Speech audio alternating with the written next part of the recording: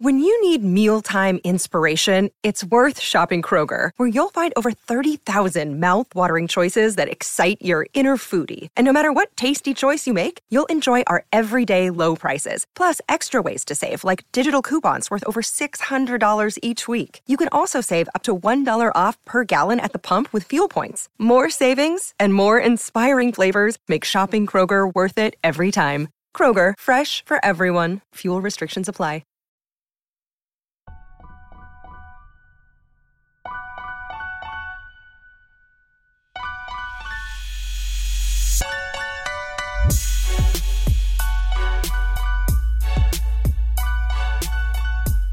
What's up, everyone? Welcome to another episode of Bro History. It's Henry Zamota and Danny Abdeljabbar.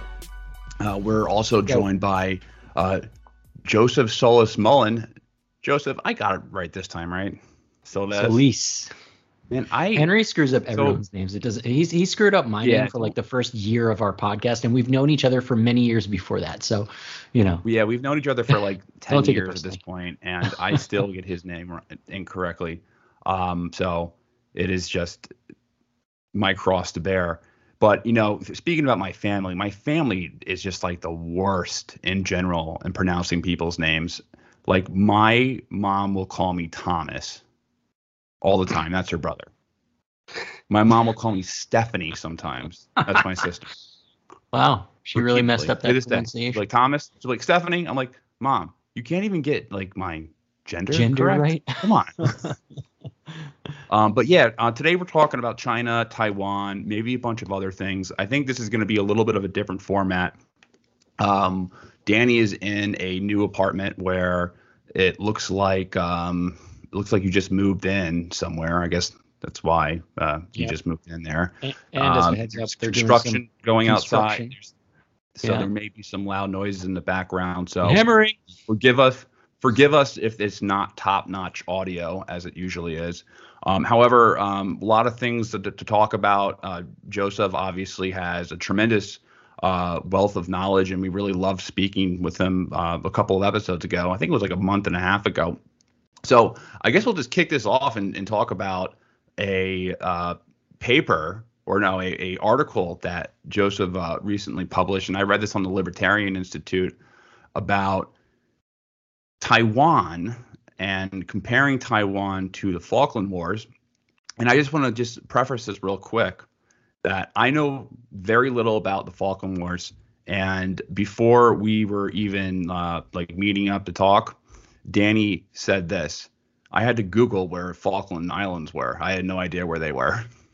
So I think we need to deal with this level of knowledge, with this base level of people's common knowledge about the Falkland Wars, because my knowledge has just been like, oh, that was a staging ground for some Margaret Thatcher political maneuver. But I guess I'll just let you kind of take it from here, Joseph. Like, what's this article about, and what makes the Falkland Island Wars between Britain and Argentina, and I guess a potential war in Taiwan between the United States and China. Okay, thanks, Henry. Thanks for having me back, Danny and Henry both. I really enjoyed talking to you guys. I did assume that most people would have very little background knowledge on this war, and the reason that I chose to write a paper about this is because there are a lot of parallels, and it's not just that I noticed them, it's that Chinese military planners have noticed them and have been studying the Falklands War for about 25 years now. Actually, the Center for Strategic Studies, part of the Army College, they've written numerous papers and articles about it. So it is a very out of the way place. It was a very small conflict. It lasts 74 days from start to finish. It was a blip on the Cold War radar. So most people don't know about it. And the conflict itself isn't that important for what it did, which, as you said, it basically destroyed the junta in Argentina and guaranteed that Margaret Thatcher would get reelected. But in terms of the parallels, that there really aren't any parallels even close to as analogous to the situation in between the mainland and Taiwan as the Falklands-Malvinas War. And so I just wanted to start with giving just a touch of background, because most people don't know where the Falklands aren't aware that there was even a war in 1982. So the Falkland Islands are at the very southern tip of the cone of South America. They're on the east side. They're about 900 miles north of the Antarctic Circle. So it's basically a pile of rocks. It's a few hundred small islands. There's 2 main islands, East and West Falklands. Basically, there weren't even any indigenous peoples there. I mean, they're very cold, very wet, poor soil. Basically, as the age of exploration got underway, multiple European explorers came upon these islands. And for the first basically 150 years, from about the mid 17th century to the late 18th century, it changed hands between the Spanish, the French, the British. And basically what happens is the British, I'm going to cut that part out because there's just a lot of back and forth there. But basically the British are there and it's kind of out of the way. It's not that important. And the Revolutionary War happens and they need to divert resources to go fight a bunch of angry Americans. And so they leave, but they leave this little plaque behind that says, hey, this is our island, so don't even think about it. And they mean to come right back. But of course, the American Revolution takes a long time. Then they get that wrapped up and the wars of the French Revolution start. And then the Napoleonic Wars start. And in the meantime, of course, during the Napoleonic Wars, Napoleon invades Spain and deposes the monarch there, which sets off all the revolutions in South America. So the United Provinces of the Rio de la Plata, based in Buenos Aires, this is basically Argentina. I'm just going to start calling it Argentina just to avoid any confusion. They basically allow this merchant named Vernet to go to the islands and start running it as a commercial hub. And this is in the late 18 teens. And the British are kind of like, yeah, whatever. He has some permission and everything. There's some whaling and things going on around there, sealing, different things like that. Basically, the British find out that Vernet has been appointed the governor of the island by the Buenos Aires elite, and that sets the British over the edge. And so they sail down there with a ship. It's 1830 by now, so they don't really have a lot going on. And so they basically kick them off the island, take over. And in 1840, they make it an official crown colony. And that's basically how things stay for the next 100 years. The Argentines never give up their claim to the island, but they're squaring off against Britain, the most powerful empire in the world. And they don't have any interest in fighting the British, obviously. And so the British basically control the islands for the next 150 years or 100 years. And in 1945 at the UN, Argentina brings up its claim again. The British still say no way. They're still under the illusion that they can keep their empire. Things haven't started completely falling apart yet. Basically, by the 1960s, the situation is radically changing for Great Britain. Things are just completely falling apart. They've suffered tremendously economically. Their population's been devastated by the Second World War. They never really recovered from the First World War. But essentially what happens is the UN says, okay, we want you guys to figure out this dispute because the Argentinians are getting much more vocal. It starts during the 1940s and 1950s. The Peronist governments start saying that these are our islands. We never look at a map. Look at a map. Come on. It's right next to us. It's about 100 miles from the shore. So, and Taiwan is 80 miles from the shore of mainland China. So like it's very close. These are very, very similar situations here. And very similar also, you have a protector who's thousands of miles away.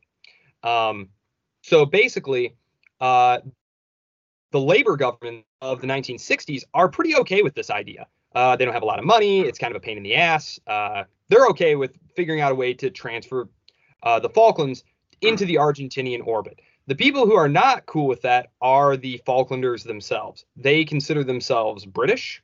There have been several really great books written about the war, but one of them that was really good, the fellow's name is escaping me at the moment, but he wrote an entire book basically talking about the imagined community aspect.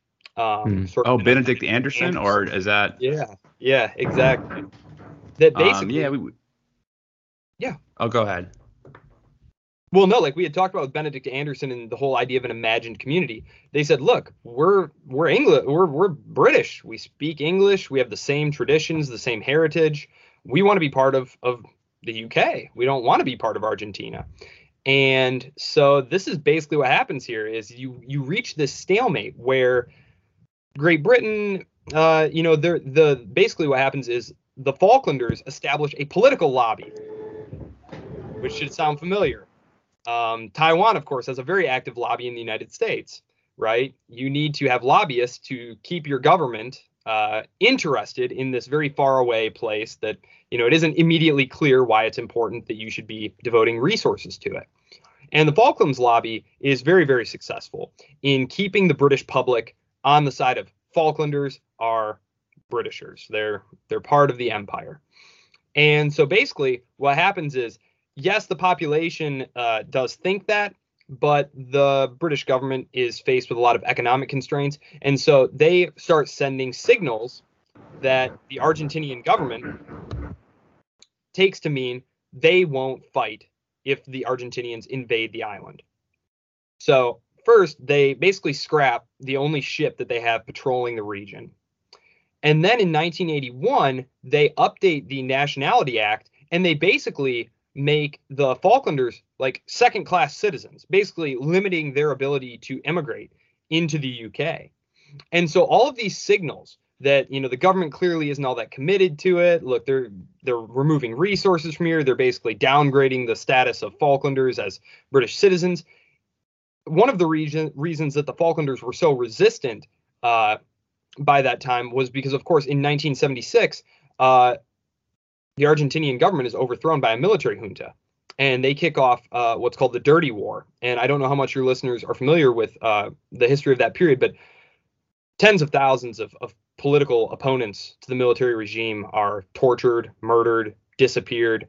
This is not something that anyone wants to be a part of, right? And so at the same time, the Argentinian government is clamoring to get the Falklands back. The Falklanders are saying, we want nothing to do with your government, with your way of doing things. So basically, the situation gets very bad. This is something we talked about in our conversation about China, where I think the greatest risk to Taiwan is if the social and economic situation deteriorates in China, that the obvious solution is to go invade Taiwan. And that's exactly the solution that the Argentinian junta hit on. Well, there's a lot of social unrest, a lot of economic poor performance going on. I know what we'll do. We'll go invade the Falklands. Good old-fashioned invasion. We'll distract everyone, get their patriotism all riled up. We'll boot the imperialists out, which is kind of, my grandpa actually made the point that, like, they're both kind of imperialists in this sense. It was an uninhabited island. They're both just making these extraterritorial claims, but basically they just misjudge the situation. They misjudge the political incentive structure that the British government would face because, again, the Falklands lobby for years had been paying people to write editorials, paying MPs, putting pressure on the government to make sure the Falklands stayed inside the empire. And so Margaret Thatcher really, there's a great public outcry, tons of support for going and trying to take it back. And that's exactly what happens. And so that's kind of the background to the conflict. So I got everyone is on the same page. Yeah, I got some questions because you unloaded a lot of stuff on there. I guess maybe the first question I have is, you mentioned how there were these lobbying efforts happening on both sides, and I was reading a little bit about the Argentine one, and I was wondering, if you knew much about, how they were trying to convince Falklanders to want to be Argentine. Yes, and they did do a lot of great things in terms of trying to expand access to healthcare and education on the island, providing its petrol, providing its air service, providing its airlines. Mm-hmm. So they did try to, as sweeten you said, the deal.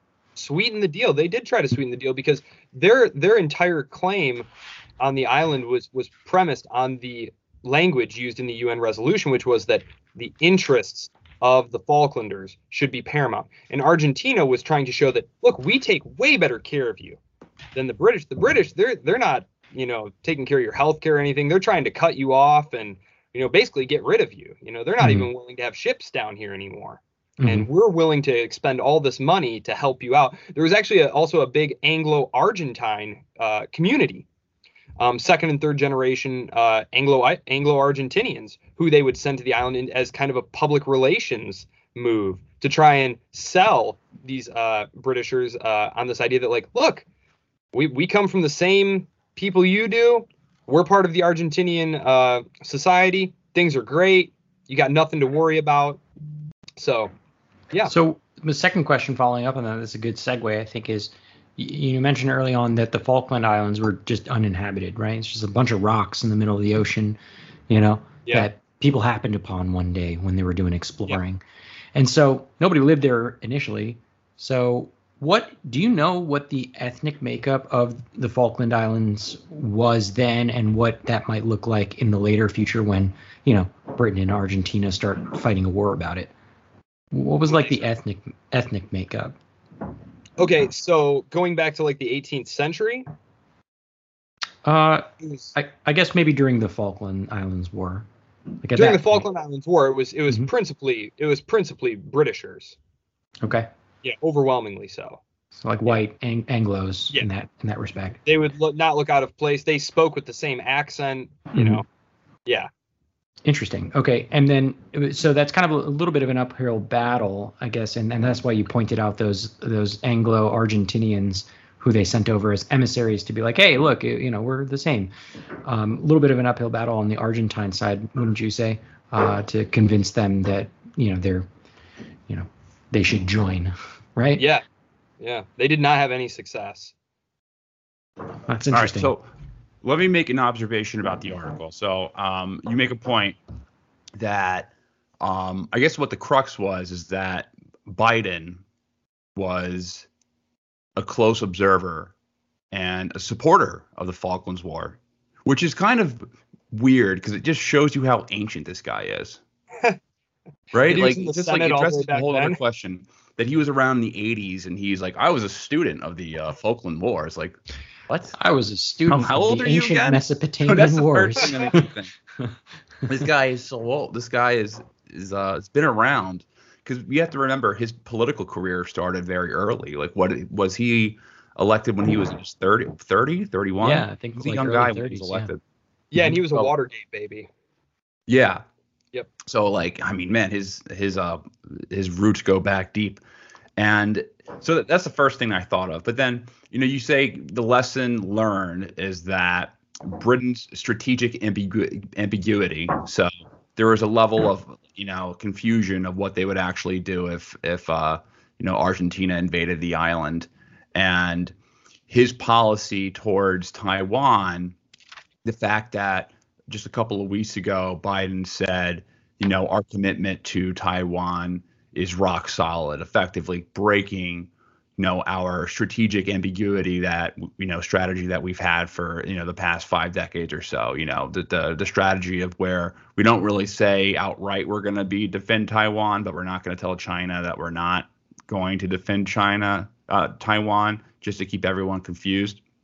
So I guess you were saying that in order to prevent a war with China, this is what Biden thinks. In order to prevent a war with China, he thinks that he needs to be crystal clear about what the U.S. would do if they actually tried something militarily. Yes. Yeah. And there's actually interviews that you can go back and watch from 1982. He gave a lot of interviews because he was actually the author of the bill drafted and adopted, the resolution adopted that said we are on the British side of this conflict. And he gives all his reasons for it. So he was a very active observer, active participant. And yeah, when you look at his reasoning that he laid out at the time, you can see that playing out now in the actions that he's taking in the Indo-Pacific region.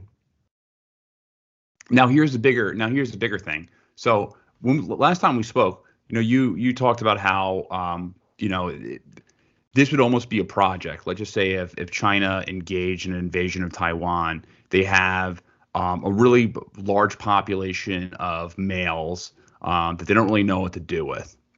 So potentially sending them into a meat grinder, as opposed to maybe like a giant New Deal type thing, could be an option for China. However, I was listening to, or I was reading something from Lyle Goldstein. Like, do you read Lyle Goldstein? I haven't. No. He's a really interesting guy. So he writes a lot for the National Interest, but he is he's a professor at I think the U.S. Naval War College, and he writes a lot about China.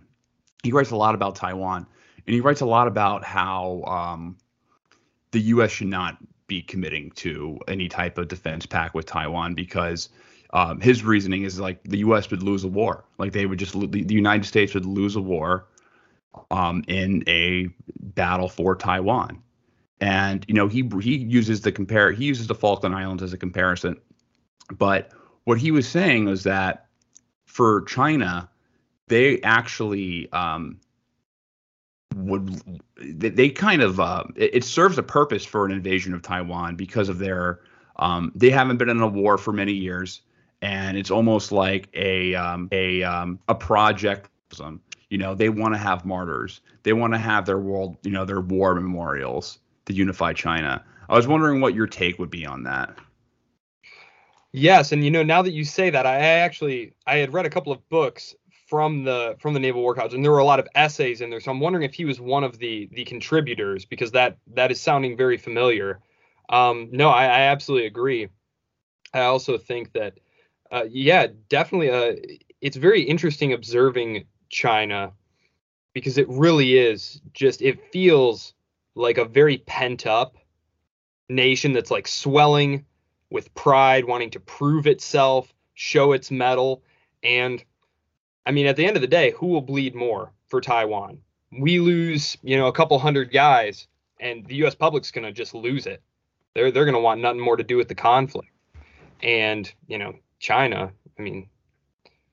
Well, this is definitely something something I want to talk about for sure. Well, yeah, for them though, I kind of see it as the end of the century of humiliation. So like this would be capstone. Like we finally reunited China. Like that's the one renegade province that got away. So I understand how that's like a major project for their own nationalism.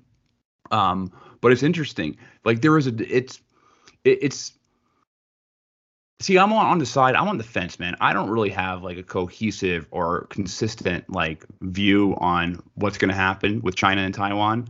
I'm more so just like, every single article I read changes my mind. Like I'm very fair weather. Danny, when we were talking about this, probably 2 months ago, you were saying how you thought that Taiwan would be able to defend itself against China. Yeah, totally. And I can regurgitate a little bit from that. I actually prepared for this. And Joseph, you even pointed out when you listened to that episode that you thought, I had a pretty good read on the situation. For me, I still don't know if it would happen, but, and I forget if it was Henry or Joseph who said this just a second ago, but whether or not the U.S. would win in a war, far be it from me to, challenge the military expertise of the people who are writing in the, Naval Military College articles. But, there's some facts that we know that I think, maybe challenge this a little bit. And it really doesn't have anything to do with whether or not the U.S. would win or lose. It has everything to do with how would Taiwan hold up, because, we are talking about Taiwan here, right? They're not totally defenseless. So I want to review a few things that we talked about in our episode on Taiwan. So I read an article by Tanner Greer. It was written in 2018 in Foreign Policy. We'll try and link that up for our Patreon subscribers to take a look at. But it quotes Xi Jinping when he was speaking to the Ninth Party Congress about the future of Taiwan in 2017. And it says, he goes to say, "We have a firm will, full confidence, and sufficient capability to defeat any form of Taiwan independence secession plot. We will never allow any person, any organization, or any political party to split any part of the Chinese territory from China at any time or in any form." So unpacking this a little bit, their stance is never going to happen. Taiwan is China's. It's just a matter of time before we have everything, all the ducks lined up in a row. So everything that I've read so far about China says that they will integrate Taiwan and that they're open to peacefully doing so, but only if it results in Taiwan becoming a part of China, right? Which, to the point that we were talking about in the Falkland Islands, like, this becomes a little bit difficult to talk about because Taiwan was inhabited, and the Taiwanese people are kind of Chinese, or at least as close to Chinese as you can get, right? They're basically the same people. And but there is a bit of a split. It is leaning heavily towards being independent, but there are people who wish that they were a part of the Chinese Union. So this makes it more difficult than the conversation around whether or not the Falkland Islanders want to become Argentinian, right? So it's not going to be a peaceful transition. If it happens, it'll be an invasion, right? So whether or not that invasion happens is up for debate, but the way that China is going to do this is pretty well documented, right? So their plans are as follows. So the PLA, the Chinese army, is going to use their rocket force, and they're going to launch rockets against Taiwan initially to just wreck infrastructure, right? And they'll do this well before any invasion. They're going to hit things like airfields, communication hubs, radar equipment, the like, right? They also plan on using sleeper agents in Taiwan, or maybe some special forces. And there's the hammering. I don't know if you guys can hear that. Hammering. The hammering. Hold on. I'm gonna bring out your inner Lawrence O'Donnell. Yeah, we've talked about him before. The hammering. All right, where was I? So they're gonna use some sleeper agents in Taiwan, and probably. Hey Henry, I have this written down. Do you want to just read it for me for a second while they can commence their hammering? Well, all right. Let me bring up something. So, right. In Taiwan, from the polling I saw, that most Taiwanese people they see themselves as Taiwanese, they're not Chinese. I don't know, Joseph. Have you ever seen anything like that? Like, what's your take on that? Like, as far as the people of Taiwan, like how much influence do they want China to have, or are they okay with that? Like, what's that look like? Well, there was an indigenous population, and part of it was Han Chinese, but this goes back, many, many centuries, a millennia. The first note of Taiwan in any of the imperial records is back in like the 300 BCs. So I mean, but the only real, it wasn't until the Qing dynasty that in the the 17th century that they really started to interact with Taiwan, and you started seeing more of the Han Chinese starting to integrate into that population. But Taiwan's history, as you say, is very complicated, but it is unquestionable that the majority of them do not want to join the Chinese Union. And I think after what happened with Hong Kong, where there had been an agreement that they were going to maintain the rights and privileges that they had negotiated, and Beijing unilaterally said, yeah, we're done with that.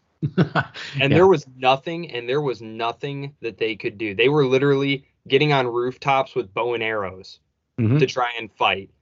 That's beyond pointless. More of a reason for the Taiwanese to resist. And I guess now I think the hammering for now has subsided. So back to the Chinese invasion plans, because they'd have to invade, right? They're not going to peacefully take over because they know what happened to Hong Kong, as you pointed out, Joe. So they're going to use rockets, blow up a bunch of shit. The one that I got stuck on is sleeper agents. So they're going to use sleeper agents to blow up things internally, or maybe land a couple of special forces to like blow shit up, like behind enemy lines. And they want to do this so that they can soften, Chinese defenses, but also so that they can hit the morale of the Taiwanese people, right? They're like, hey, look, we just blew up a bunch of shit. Like, you don't want to fight us, right? And then they will commence history's largest amphibious assault. It's going to involve tens of thousands of Chinese ships, and many of them, honestly, are going to be merchant ships that they just commandeer. And they're going to ferry 1 million soldiers over, because they're going to need a shit ton of people to occupy that island, right? And she says that they can get it done in 2 weeks, tops. So that's their plan, right? Now, I pointed this out in the last episode, and I'll be as abridged as possible. If you want more information, you can listen to that episode. But it's not going to be that easy, right? The way that she makes it sounds, it's like a cakewalk, but I think part of that is just him, ramping up, domestic support for an invasion, right? Oh, it's going to be easy. Just like, we're going to have a 2-week, stint in Afghanistan, and that's going to be it, right? So that didn't pan out that way. So on paper, what we know is Taiwan is an island. Duh, right? Now, I say this not to be facetious, but because weather plays a huge part in this, in any of these operations. So, one thing that experts know is that Taiwan is there is only a limited period of time in a year where a major military operation can take place, crossing that 100-mile water. So in April and October, those happen to be the only 2 months out of the entire year where there aren't any storms in that region, right? So either they go now, or we're gonna have to wait until next April, right? And for obvious reasons, I mean, the Mongols tried to invade Japan and got crushed by tsunamis just inadvertently, and typhoons and shit. So they're not gonna be dumb. They're gonna wait until it's good to go, right? And then another thing is that there's only 13 beaches on Taiwan's western coast that the Chinese could possibly land at. Everybody knows those places, right? So you can imagine they're prepared. They know where they're going to land, right? Or at least one of 13 places, or a couple of 13 places, right? I'm Jane Perlez, longtime foreign correspondent and former Beijing bureau chief for the New York Times. I've been a foreign correspondent in lots of places: Somalia, Indonesia, Pakistan. But nowhere as important to the world as China. I mean, China is not dropping anti-democratic paratroopers into Montana. But of course, we did see things like the weather balloon / spy balloon riveting the whole country for a week. This is Face Off, an 8-part series in which we'll take you behind the scenes to key moments in the tumultuous U.S.-China relationship. We'll speak with a diplomat, a spy, a tech reporter, a U.S. admiral, even Yo-Yo Ma. Plus, my pal and noted China historian Rana Mitter joins the conversation.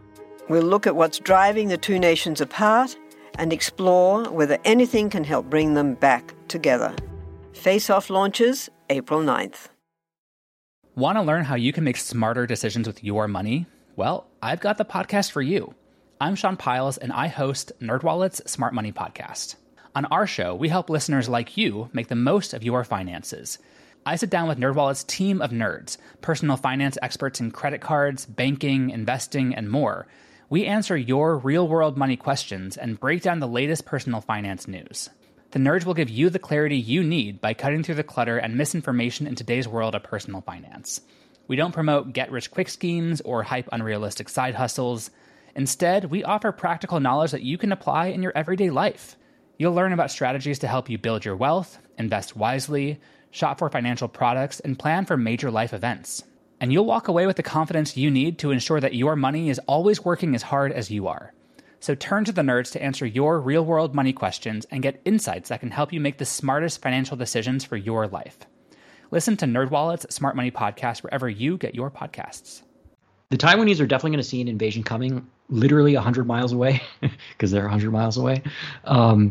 So I got this quote from that article, and I'll just read it really quickly. So they say, Taiwanese, American, and Japanese leaders will know that the PLA is preparing for a cross-strait war more than 60 days before the hostilities begin. They will know for certain that an invasion will happen more than 30 days before the missiles are fired. This will give Taiwanese ample time to move much of their command and control infrastructure and hardened mountain tunnels, move their fleet out of vulnerable ports, detain suspected agents and intelligence operatives, litter the ocean with sea mines, and blah, blah, blah, blah, blah, right? Like they'll have time to prepare. And the reason why they'll know this is because literally satellites, right? You don't move 1 million men from China to Taiwan without something happening that you can see with a satellite, right? There's just way too many people, right? Way too many things moving around. They're going to know. They're just going to know. Taiwan intends to totally adopt a guerrilla-style defense in the event of an invasion. So kind of like how the Taliban did in Afghanistan or any of the insurgencies in Iraq and nearby places. So, but the difference between the Middle East and Afghanistan and their guerrilla style, and Taiwan's will be that Taiwan is like a first world nation that is extremely well equipped, better trained, and they're going to have a heads up that it's coming, right? So they're going to dig in. Taiwan has rockets too. They're also going to use them. They're going to use them to hit the places where the Chinese will embark to go to Taiwan. They're going to use them to hit radar stations. They're going to use them to hit just ships that are in the water coming over, right? They're going to use their rockets as well. And that's nothing special. And then Taiwan also wants to use mines. I think I mentioned that before, which is kind of controversial, right? Because they're kind of hard to decommission after you put them out there. But they fully intend to use them. And this one's the most interesting one that I found out. I don't know, Joseph, are you a Game of Thrones fan? Oh, yeah. Okay, so they intend to light the ocean on fire on their coastlines, like, the Battle of Blackwater Bay. Where Tyrion puts a bunch of what do they call it, wildfire into the water, and Bronn shoots that like flaming arrow into it, right? They're going to do the same thing, okay? They're literally going to pump. They have these tunnels and these pipelines set up already to pump millions of gallons of oil into all of these 13 landing spots and just set it on fire, right? So like, good luck landing on it because it's on fire now, and they're fully willing to like destroy the ecosystem to do so, right?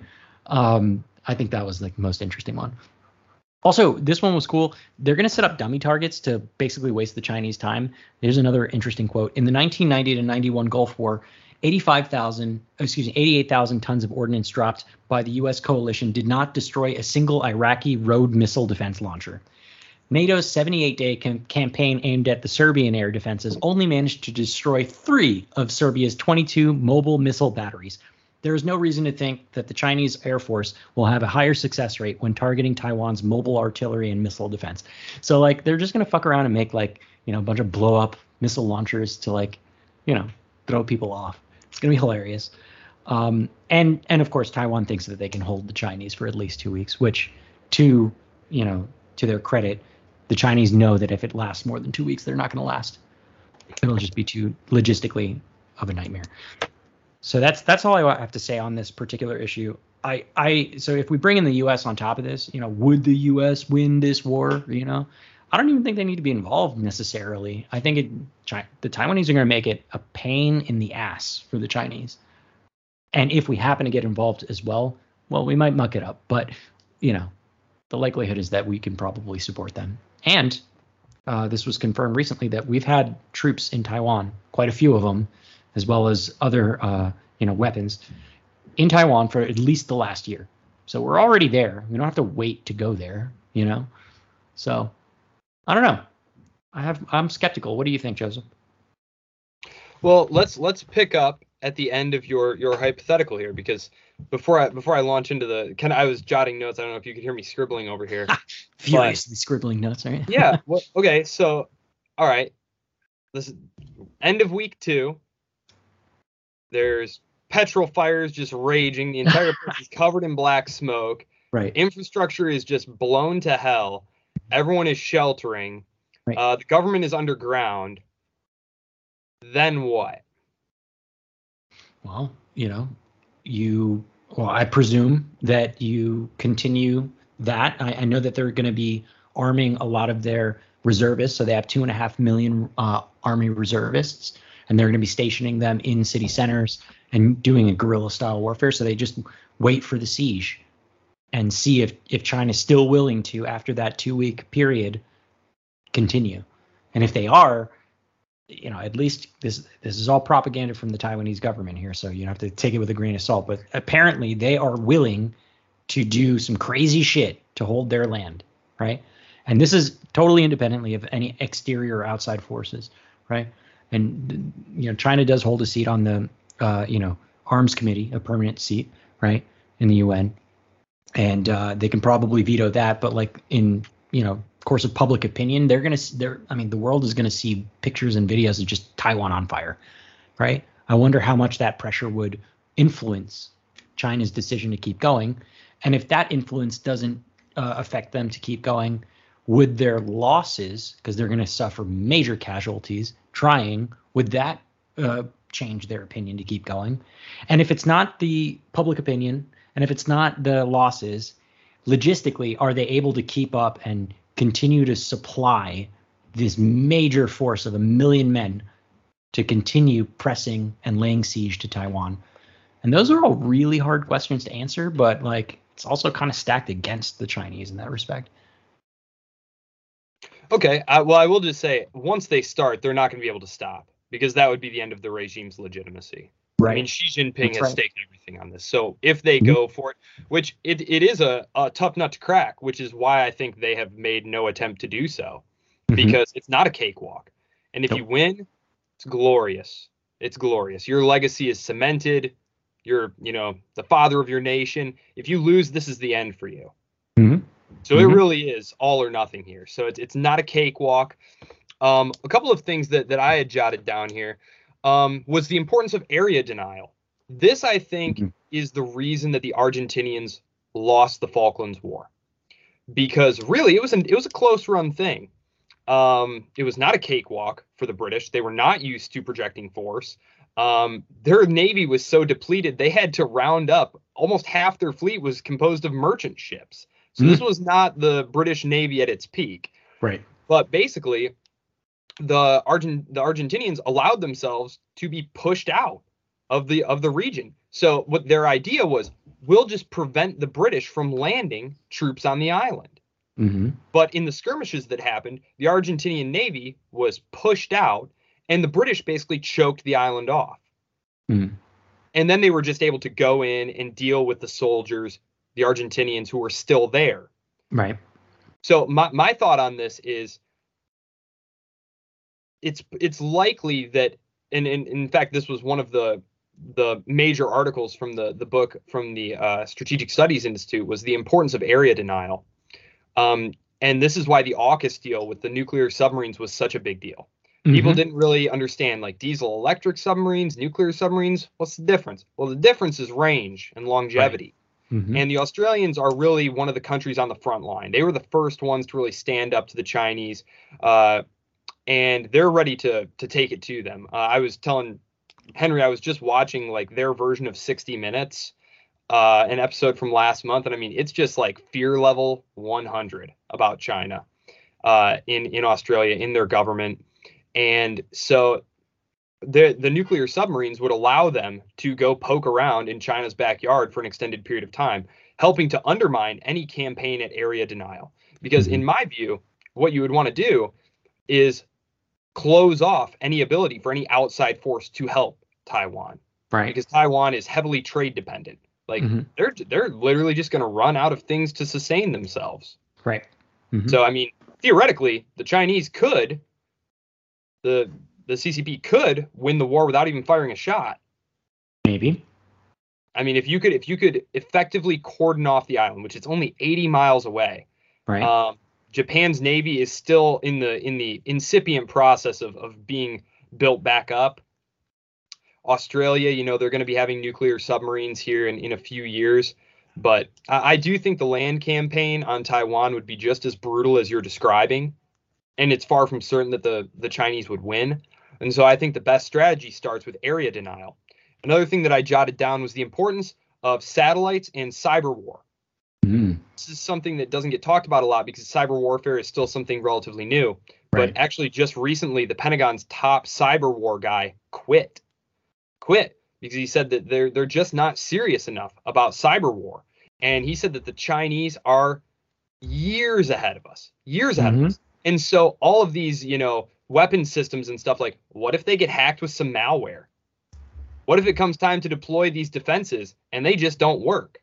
What if, talking about satellite imagery, we know that the Russians have been working on space-to-space fighting capabilities. Sure. Like, they've been launching projectiles from satellites for years. Yeah, causing a lot of trouble up there, too. I'm just saying, like, they could very easily fire a projectile and take out U.S. satellites. I mean, would the U.S. go to war if the Chinese knocked out a couple of their satellites? They might. They might, but I mean, to what end? Like, are you going to get Beijing to pay you back for the satellites? Are you going to land troops on mainland China? I just don't see. protecting Taiwan, like, okay, I feel like that's not my preference, but I can at least see the rationale for that and how it might work.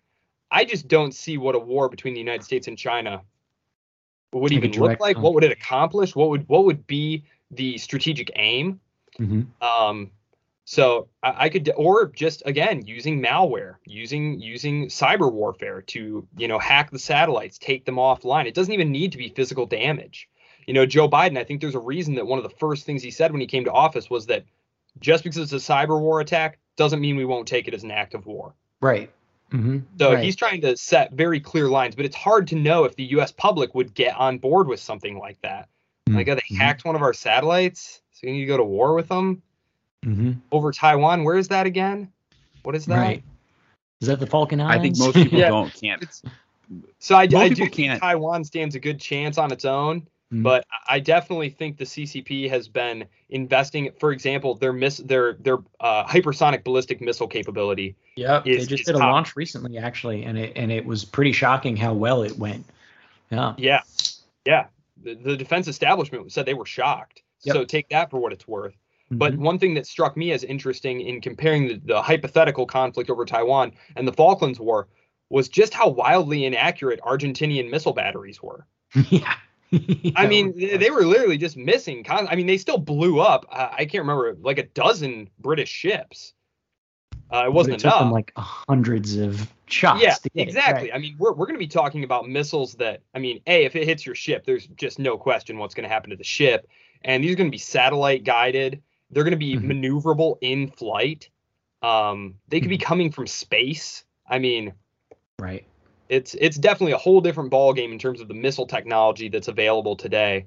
And so in terms of cyber warfare, hypersonic ballistic missile capability, proximity, I definitely think it would, and just in terms of their ability to close off access to Taiwan in terms of an area denial campaign, I think they'll be able to do that much more effectively than the Argentinians were, because this is important. The Argentinians, and I point this out in the article, Argentina's junta said later they did it because they thought the British weren't going to fight back. They also thought that the Americans would support them because, of course, Henry Kissinger, when he was Secretary of State by that point, had encouraged the junta to take charge of the situation because he was worried that Isabel Perón was losing control of the country to leftists. And so they thought, we're part of the Organization of American States. We're on the front line of the Cold War. The Americans will have our backs. No. They said those two assumptions right there. If we had known either of those two things, we never would have tried it. Never would have tried it. They were not really that prepared for it. And still, it was a difficult campaign for the British. So, well, and that remains the only link between the Falkland Islands and this Taiwan thing is that ambiguity, the strategic ambiguity about whether or not we would intervene. Henry, it sounded like the other link. The other link is that China is clearly studying the Falkland War. Like China has been a student for a lot of wars over the past 100 years. Like, I've read stuff about how China studies the Omaha, like D-Day, like the beach landings in D-Day, how they have studied their failures in the Korean War, how logistically they basically in the Korean War, the Chinese had UN forces on the run, but then they ran past their logistic support. So, I mean, that is like the other link with the Falkland Wars, that they look at that war as a textbook of what it would be like. And, apparently, or from what I've read, they admire the British logistical endeavor. Yeah, no, totally. And I think logistics is that final point that I was making about whether or not they'd be able to last if they went full out invasion.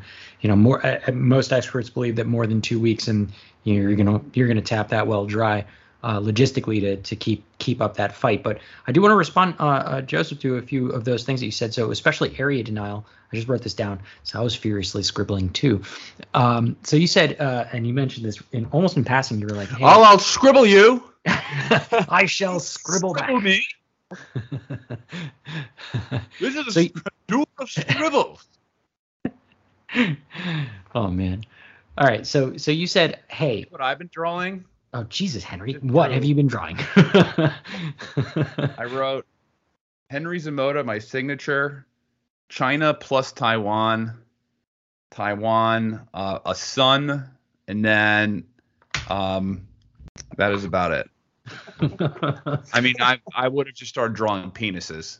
That's usually what I drew. Like, I'll just. Well, make sure to show the camera after this if you get a good one. All right, so area denial. You mentioned almost in passing, you said that at the time, the British, it wasn't like the height of the British, Navy, right? And that they had to borrow upon a lot of merchant ships to get this done. And, actually, from articles that I read about this, invasion of Taiwan, China doesn't have enough surface vessels to move people over. As a matter of fact, they just don't have enough surface vessels in general, right? Like their navy is kind of weak, right? Oh, yeah. Definitely stronger than Taiwan's, right? Maybe can go toe to toe with Japan's because they've been, artificially curtailed on what they can and can't build. But their navy sucks, so they're going to have to use merchant vessels as well, which are going to be ill-equipped to do a lot. And I wonder if that kind of puts a hole in the area denial strategy as well, right? Can they feasibly hold, an area with merchant ships against, a Japanese cruiser, right? Or against, a U.S. strike group, right? Or definitely not against, some nuclear submarines by the Aussies there, right? So I wonder if, while I agree that should be the strategy, I just don't know if they have the means to do that, right? What they have the means for, at least in theory, is a land invasion, right? Or an amphibious assault, right?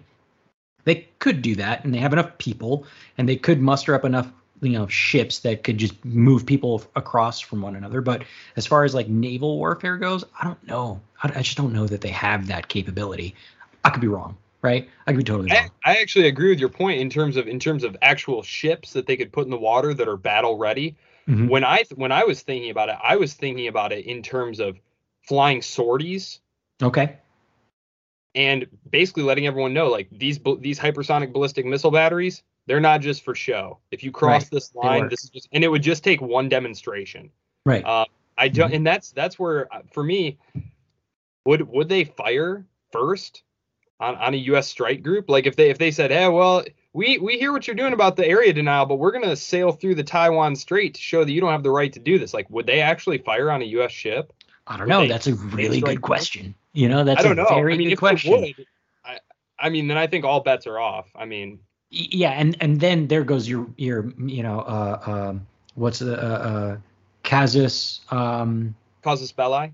Casus belli, there we go. That's the reason for the U.S. to get involved in a direct confrontation if they shot a cruise missile at one of our, carriers or something like that. But again, even on the fighter jets bit, so I know a bit about this as well. And funny enough, Taiwanese, at least as of 2018, their current makeup of fighters that they could use for these sorties, they have about 400 of them, whereas the Taiwanese had 420. So actually the Taiwanese has a better Air Force, at least as of 2018, than the Chinese do. So only flying sorties alone might not work either, because the Taiwanese can actually defend themselves in the air, right? If it's just straight up air, they can actually defend themselves. So for this area denial, I agree, they probably just can't do ships, right? They'll probably use them for sure.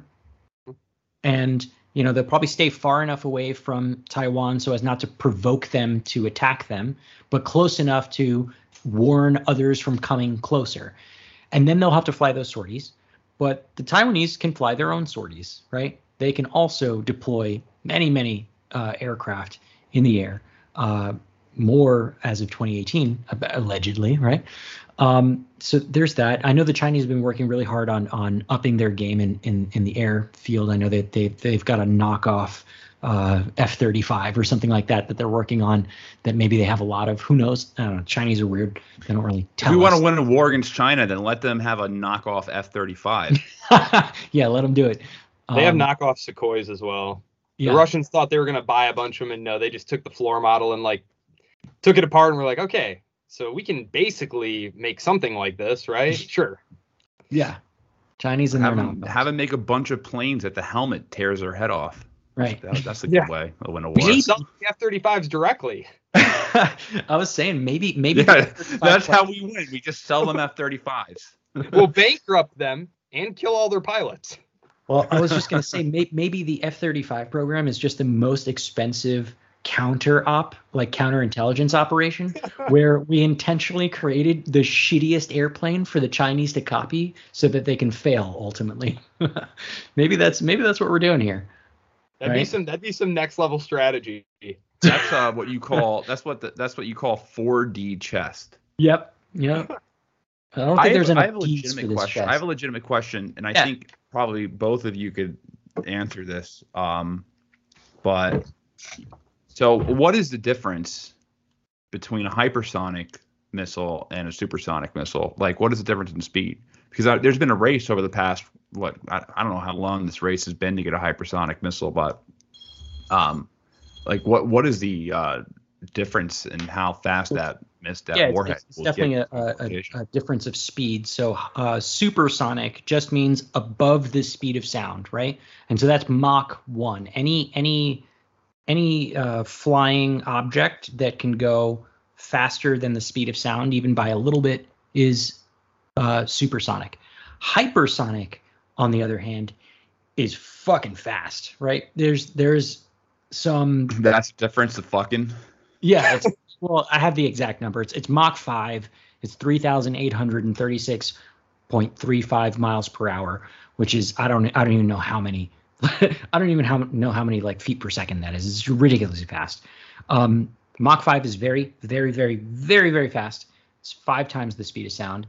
There's a little bit of debate about like what what really does hypersonic mean. Some people have the bar a little bit higher at 6,000 miles per hour, but I think the minimum entry window is almost 4,000 miles an hour. It's fast, much faster. It's amazing how well human beings are able to create things that just kill people really good.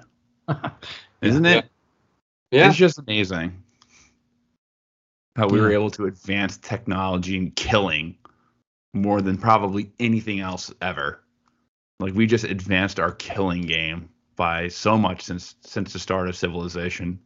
Like, do you think cavemen or like the first like warlords were thinking, man, one day we're gonna have something called a ballistic missile that shoots up into space, and then it's gonna land, through gravity. It's gonna land in a precise area at a speed where they won't know what happened until it wipes out their entire civilization.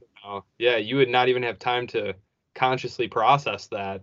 No, it literally moves too fast. I mean, yeah, it's crazy. I'm always blown away by the fact that we have no more access to material resources today than did the early humans, 50,000 years ago. We just have knowledge. Yeah, we just got with craftier. the application of knowledge. With the application of knowledge, we've been able to synthesize, skyscrapers, hypersonic ballistic missiles. We can grow organs and meat in petri dishes, and it's amazing. It really is amazing. Yep. And it's funny, to Henry's point, our biggest advances have been in the art of killing people. And then some of our other biggest achievements are just offshoots of our endeavor to kill people. Like going to space is just an offshoot of ballistic missiles, and like satellites is just like GPS and Uber is just an offshoot of trying to kill people, right? The internet. The internet is just an offshoot of trying to kill people, which actually is that's actually a really good transition, because there was another thing you said that I wanted to talk about, which is the cyber warfare part, right? Didn't want to leave that out there without a response. So I actually really agree with you on this front. I think that's probably the easiest, well, maybe not easy, I don't want to say it that way. I think it's probably the clearest way to mess with us or to mess with Taiwan is to go cyber. Right? Can they penetrate Taiwan's infrastructure? How much of Taiwan's defense systems can be penetrated through the internet without even going anywhere, right? And how well can the Chinese mask the fact that they're doing that, right? Obviously, everyone's going to know it's China, right? But with the internet and how it works and hacking is that there at least is a plausible deniability, unless you're really bad at covering your tracks. So that could be one way. I don't know if they could just spoof satellite imagery, because they'd have to spoof satellite imagery from everyone all over the world, including governments and private companies. Like Elon Musk could see what's going on right now if he wanted to. So that would be an uphill battle to like pretend that nothing's happening. But that doesn't preclude them from shooting at space stuff, shooting at satellites, But I wonder if there's a bit of a mutually assured destruction for, downing satellites as there is with like using nuclear weapons, right? Because you down one of our satellites, we're going to down one of your satellites, if that, like at a minimum. I want you to point to the sky. Which satellite do you care about the least? Right. All right. Knock that satellite down. Exactly. So that would cause what, in my opinion, would be utterly catastrophic for human civilization, which is, the junking of copious amounts of satellites, which would cause so much space junk, which is already a problem, and it could render, using near Earth orbit like impossible. You ever see Gravity with Sandra Bullock? Yes, immediately what I thought of is the space junk in those scenes. That is a silly movie, but it is somewhat accurate in that respect. You blow up one, that can cause a chain reaction that just destroys so much other shit. And it's really hard, if not impossible, to fix. Guys, keep on going. I'm going to run to the bathroom real quick. At this point, sure. I don't know that, again, when obviously I'm not a high level dictator, so I can't speak from personal experience, but I know that just from looking at political incentive structures, which is how I tend to view most decision making. That's fair. Is that space junk is that more important than keeping power? Does you keeping power mean you have to take Taiwan? Well, if it does, and creating some space junk is part and parcel of taking Taiwan, then you make space junk. It's a problem. It's a new problem, but your position is still secure. And I see no reason to think that the Chinese leadership are like some kind of super altruistic people who are really concerned that, I'll cause all kinds of problems and suffering for humanity if we potentially do this. Yeah, I mean, maybe they're not thinking about humans in general, but it certainly would affect them. I mean, they've got satellites up there, and there's no telling. You blow up a U.S. satellite, and then it causes a chain reaction that gives a gravity style thing that just starts wiping out all of your satellites, and now you're fucked, right? You're shooting yourself. That's why I think the cyber warfare capabilities are going to be so important in the quantum. I agree. Because really, it's hard to say. Your satellite, starts malfunctioning. Like, how quickly are you going to be able to figure out what's going on and who did it? Right. And what to do about it. And what to do about it, And again, it's as long as there's plausible deniability. I mean, we've already seen this back and forth with. I mean, this is obviously such a trivial example by comparison, or maybe you don't think it's trivial. I kind of thought it was trivial, but the Russian election interference, trying to prove that the research, the Russian research division, Internet Research Division was doing it, and it was back and forth for like a year, right? I mean, if the Chinese really only need to buy themselves a couple weeks, maybe. That's enough time. Yeah. So. Yeah. No, I fully agree with you. I think, I hope the Chinese aren't listening and trying to get some tips, but that, if I was advising the Chinese, I think that would be the route, Danny and Joe said this is the way to go. So I want to hear perspectives on what do you think the appetite is in the American population for war? I don't think it's very high. I think there's a lot of posturing going on. I think especially right now in the conservative movement, in the right-wing movement, they really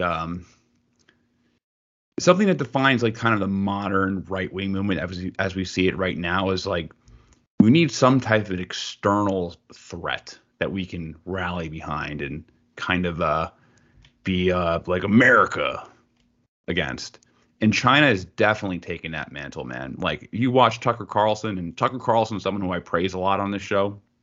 He's someone who I criticize a lot on this show. He's an interesting show, but man, everything falls to China. Like, oh, it's China. I was speaking to one of my friends the other day. My friend's like, can you believe? He's like, can you believe that China, that the U.S. is just going to leave Taiwan out to dry? And I was like, who cares? It doesn't affect me. He's like, yeah, but like it's Taiwan. I'm like, do you really care about Taiwan? He's like, no, not really. I don't really care that much. And he admitted that. But it was more of just kind of an anti-China thing. Do you think that the American populace, if we went to war with China, do you think they would just be like, hold on, wait a sec, we're not going to like actually sacrifice soldiers, or even worse, like put one of our cities up for grabs in a potential nuclear war? What do you guys think? I definitely think you're right in terms of there's rhetoric, there's posturing. I also think that part of the American right wing is they don't want to be the world policeman. That was always more of a liberal internationalist dream. Mm-hmm. And that was incorporated into part of the Cold War. And initially, the Republicans, who were very resistant to liberal internationalism, started using it as a club to go after Harry Truman. And then it just kind of got wrapped into the platform. So that kind of transformed. And then Eisenhower won over Taft. So you had the Eastern establishment Republican wing taking control of the party. And then you had the Goldwater types, the Buchanan types that were always kind of pushed off to the side of the stage. But that isolationist, the America needs to come home, take care of itself, don't worry about what the rest of the world is doing. That movement was always there. And Trump was able to, I think, ride that frustration, that anger over really the George W. Bush policies, the tremendous pile of failures that were his foreign engagements. And so on the one hand, I do think, who was it? Madison Cawthorn the other day was at a Turning Point USA rally, and he said that we should start confiscating all U.S. or all Chinese assets that we can. So on the one hand, there's this, we don't want to be the world's policeman. We don't want to foot the bill for everyone else's security. But at the same time, China's terrible and, we need to stand up for Taiwan. But I always ask people, like, would you be okay with your son or daughter going to fight for Taiwan? Would you be okay if they got killed fighting for Taiwan? And the answer is invariably no. No, I wouldn't be okay with that. Well, it's like, well, someone's going to have to die for it. And from my perspective, putting the credibility of, I'm not hawkish. I'm not an internationalist and that a military internationalist. If I were, though, I would not want to get directly involved in this conflict, because if you lose, this would totally undermine U.S. security. It would undermine the credibility of U.S. security guarantees in the Indo-Pacific. So if you go and if you get involved and then you lose, I mean, for me, that would be devastating to your credibility. Well, this is what the Hawks say. The Hawks say that the fact that we're not making an actual formal defense pact with Taiwan, because what Joe Biden said, it was just verbal, like it's a rock solid commitment, but there's no defense treaty signed. Like there's no like, if Taiwan is invaded by China, then there's going to be aircraft carriers on their way the moment that happens. Their justification is that the fact that we don't, for this behavior for potentially defending Taiwan, is that if we don't do it, then it destroys U.S. credibility with our partners in the Pacific. That it will destroy our relationship with Japan. It will destroy our relationship with Korea. It will destroy our relationship with the Philippines. And that's the justification they use for us having some type of national interest in it. I think that when these think tankers start using that word, or when they start saying that phrase, like, hey, we need to defend American credibility, I think it's a little horse shit. I think they just want to, more or less preserve the credibility of their job at their think tank, and they want stuff to write about. So that's why they're saying all this stuff. But what do you think about that? Like, do you think that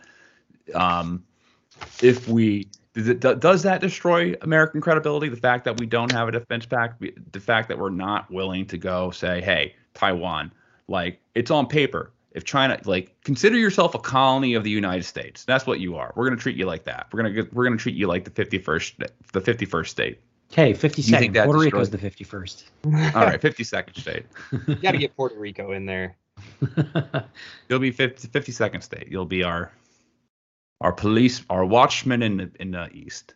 Well, I mean, going all the way back to the 40s, there was the Cairo Conference, which established the principle that the Japanese need to give back all the territory that they took from China, including Taiwan. Mm-hmm. Then you have numerous administrations adhering to the policy of one China.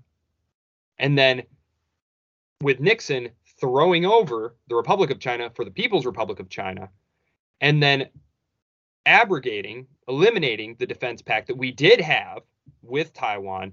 I just think there's no question at all. I think it was Henry you mentioned, or maybe it was Danny, mentioned that China has a seat on the UN Security Council. Right. Like, they could just veto anything like that they didn't like.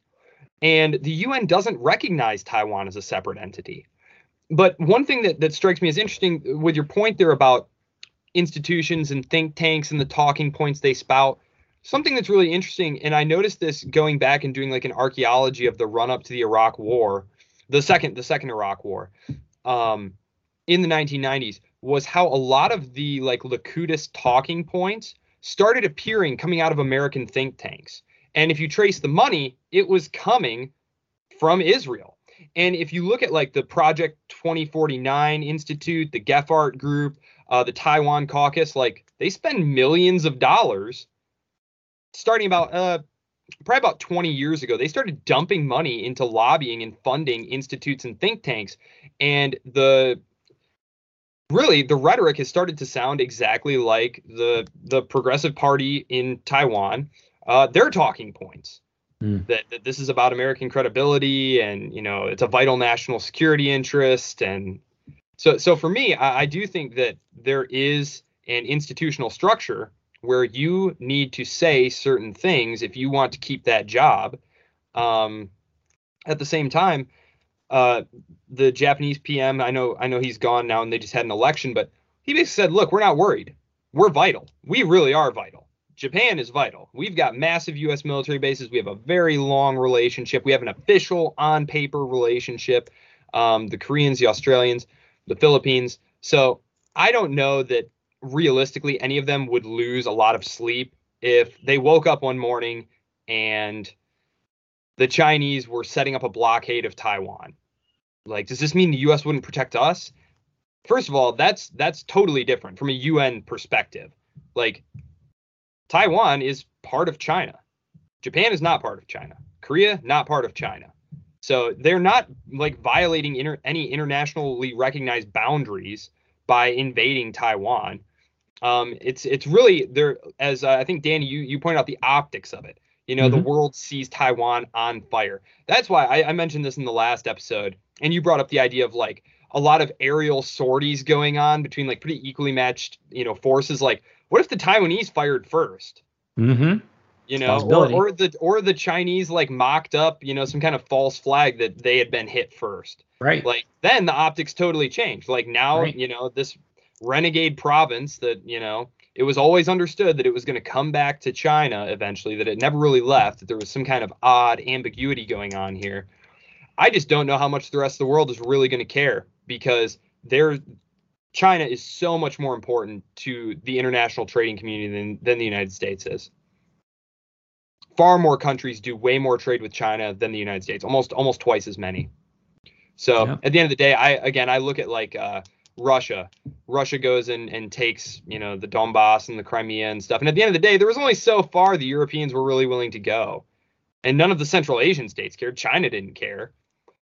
And so I wonder how much even if the optics did start to look bad, like what is anyone really willing to put on the line domestically for this issue? I mean, there is some technology coming out of manufacturing coming out of Taiwan that would be detrimental to American corporate interests. And as we know that, I think we said this in the Patreon Slack at one point, that the U.S. is kind of like a mercenary to U.S. corporate interests, right? So forget about the public opinion for a moment. If Apple doesn't see that silicon coming out of Taiwan, which is a major distributor of said materials, and they're not able to pivot that manufacturing out to, I don't know, Vietnam or some other places, which they're actually actively doing because I think they understand what's going on there, and that disrupts, sales of Apple and, Google and God knows what other companies that require this silicon. They might call upon the U.S. corporate mercenary to do something about it, right? Yeah, I mean, that's a totally valid point, but they've also been dumping money into domestic semiconductor manufacturing. For sure. So, but I mean, they just have a big bill over the summer subsidizing that. To replicate that, to totally. Well, and TSMC is opening a facility here in the United States. That's right. So it's not like the technology, wouldn't be accessible. There might be a supply chain interruption. And, maybe you can't get your new iPhone, but like Apple wants the government to go fight Taiwan. Like someone's going to need to go fight. Do you want to go fight for Taiwan? I don't either, but we're talking about corporate interests versus like human interests, right? And sometimes, as we can see with the many wars that we fought over, the last, say, 20, 30 years here, sometimes the corporate interests win out over, actual true American interests. And I don't want to underwrite that at all. I also don't want to overinflate it either. I understand where we're coming from. We could get semiconductors elsewhere. But no, the Noam Chomsky's and manufacturing of consent should be required reading, I think, in primary school. Of course, it's public school, so they don't want people reading that. But Henry pointed it out. Yes, you just bombard people with this message that China is the cause of all the things that are bad that are happening. And you can actually watch it on like U.S. like Gallup polling, Pew Research polling. Right. Attitudes towards China since 2012 have steadily declined. And attitudes in favor of Taiwan have increasingly gone up. And I don't think that's very mysterious. Most people are not reading technical papers about foreign policy or military planning or anything like that. They're opening up the paper, or they're turning on Tucker Carlson or Facebook. Yeah, a lot of people get their news straight from Facebook, right? A lot of people get their news from memes, man. They're like just memes. Yeah. And I'm not even joking. Like that's how it's real. A lot of people consume news in this day of age. Is through memes. That's a little. They'll see a meme of Xi Jinping like on a dragon and like eating the world. Winnie the Pooh. And they're like, man. Well, yeah, he's Winnie the Pooh, and they'll be like, oh, this is the end. We need to make our stand right now. But I think the U.S. in the United States, and I think this applies to pretty much all Western countries, no one has the appetite for casualties anymore. No. I don't think anyone has the appetite to have, graves with American flags on them, especially young people. No one has the appetite to see a bunch of families destroyed through not even just like, combat death, but just the perils and, the hardships that happen after war, such as PTSD and suicides and drug addiction and things like that. Like, I don't think anyone really has the appetite in this country to do that. It feels really good to be productive, but a lot of the time it's easier said than done, especially when you need to make time to learn about productivity so you can actually, be productive. But you can start your morning off right and be ready to get stuff done in just a few minutes with the Inc. Productivity Tip of the Day podcast. You'll hear advice on everything from how to build confidence to how to get the best night's sleep. New episodes drop every weekday, and each one is 5 minutes or less, so you only have to listen a little to get a lot more out of your weekdays. Listen and subscribe to Inc. Productivity Tip of the Day wherever you get your podcasts. That's Inc. Productivity Tip of the Day, wherever you get your podcasts. So, yeah. Ian Bremmer, actually, I follow him on Twitter, and he just released a poll. I can't remember. I think it was from their organization, but he actually released a generational breakdown talking about like your willingness to go fight a war. And the over 65s, it's like 80% of them are like, let's go kick someone's ass. And then the next generation and next generational cohort is like, maybe like 50, 60%. But 28 to 18, there is no appetite for it at all. I mean, I'm talking in the teens percentage wise. And these are the people who are draft eligible. Mm-hmm. So there's no appetite at all among the actual fighting age population to go have a fight. Who cares if 60-year-old guys are like, we should go fight? They can't fight. The Army doesn't want them. The boomers, all of them. The Gen Xers are all too old. It'd be the millennials and the Gen Zers, and they have no interest at all. Right. So I think that's crucial. Unless back in my day, we would have killed 60,000 of us for a police action in Taiwan. Mm-hmm. Whatever happened to these generations. I mean, you can't go against the data on this. We would have threw kids in college right into that, kids who weren't in college right into that meat grinder. But now too many kids are going to college.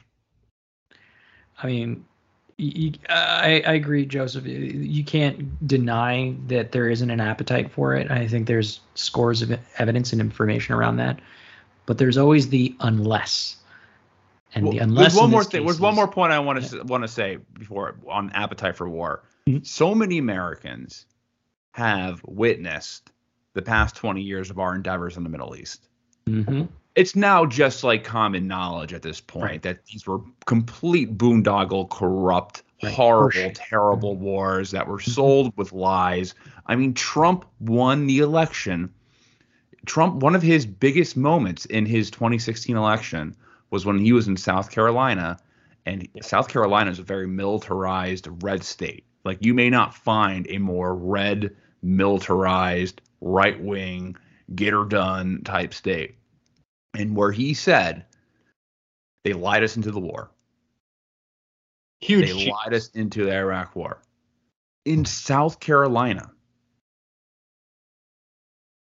That's pretty huge. Like, the fact that was a message that people it resonated with, especially among America's right wing. So now when people think of Afghanistan, I mean, probably the first thing they think of in Afghanistan is obviously the pullout and, how ugly it looked, and it did look ugly. And I definitely agree with the critics of Joe Biden that it was not a smart idea to pull out of Bagram before evacuating from the city. However, I think it's good that it was done.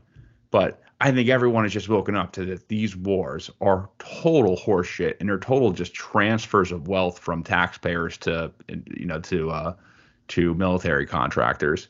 Like, I think that is becoming more and more common knowledge, even across the right wing. However, there's still like this sentiment where like, I need to fucking blame someone else. I need to blame some external factor for causing all the pain. And I also need to have like this partisan hammer that I can smack my political enemies with. That's why China's used so often, because they want to be like, well, look at the Democrats. They're linked to China. They're all just in Xi Jinping's pocket. Almost exactly how the Democrats were doing it to Republican politicians on Russia during the Trump administration. They were like, Russia, Russia, Russia. I don't even think they really believe it to some extent. I think they really just use it as a partisan tool. Well, that all incurs a debt, Henry. That all incurs a debt. And this is the unless that I wanted to talk about, when they come to collect on that debt, I wonder if the right actually goes through with it. And the unless that I want to talk about is, let's say Biden's, rock solid commitment to Taiwan actually has legs, right? Maybe it's not on paper, but like he actually does have a plan, and he sends in a carrier strike group, right? Not to fire the first shot, but just to like flex a dick muscle, And let's say intentionally, unintentionally, false flag, whatever, doesn't matter, something goes down. One of those carriers has like 5,000 human beings on it, right? That is like a full-on 9/11 right there. Dude, that's a scary situation for the world to be in. Right. And honestly, it's not something that couldn't happen. Right. It's totally within the realm of possibility of happening.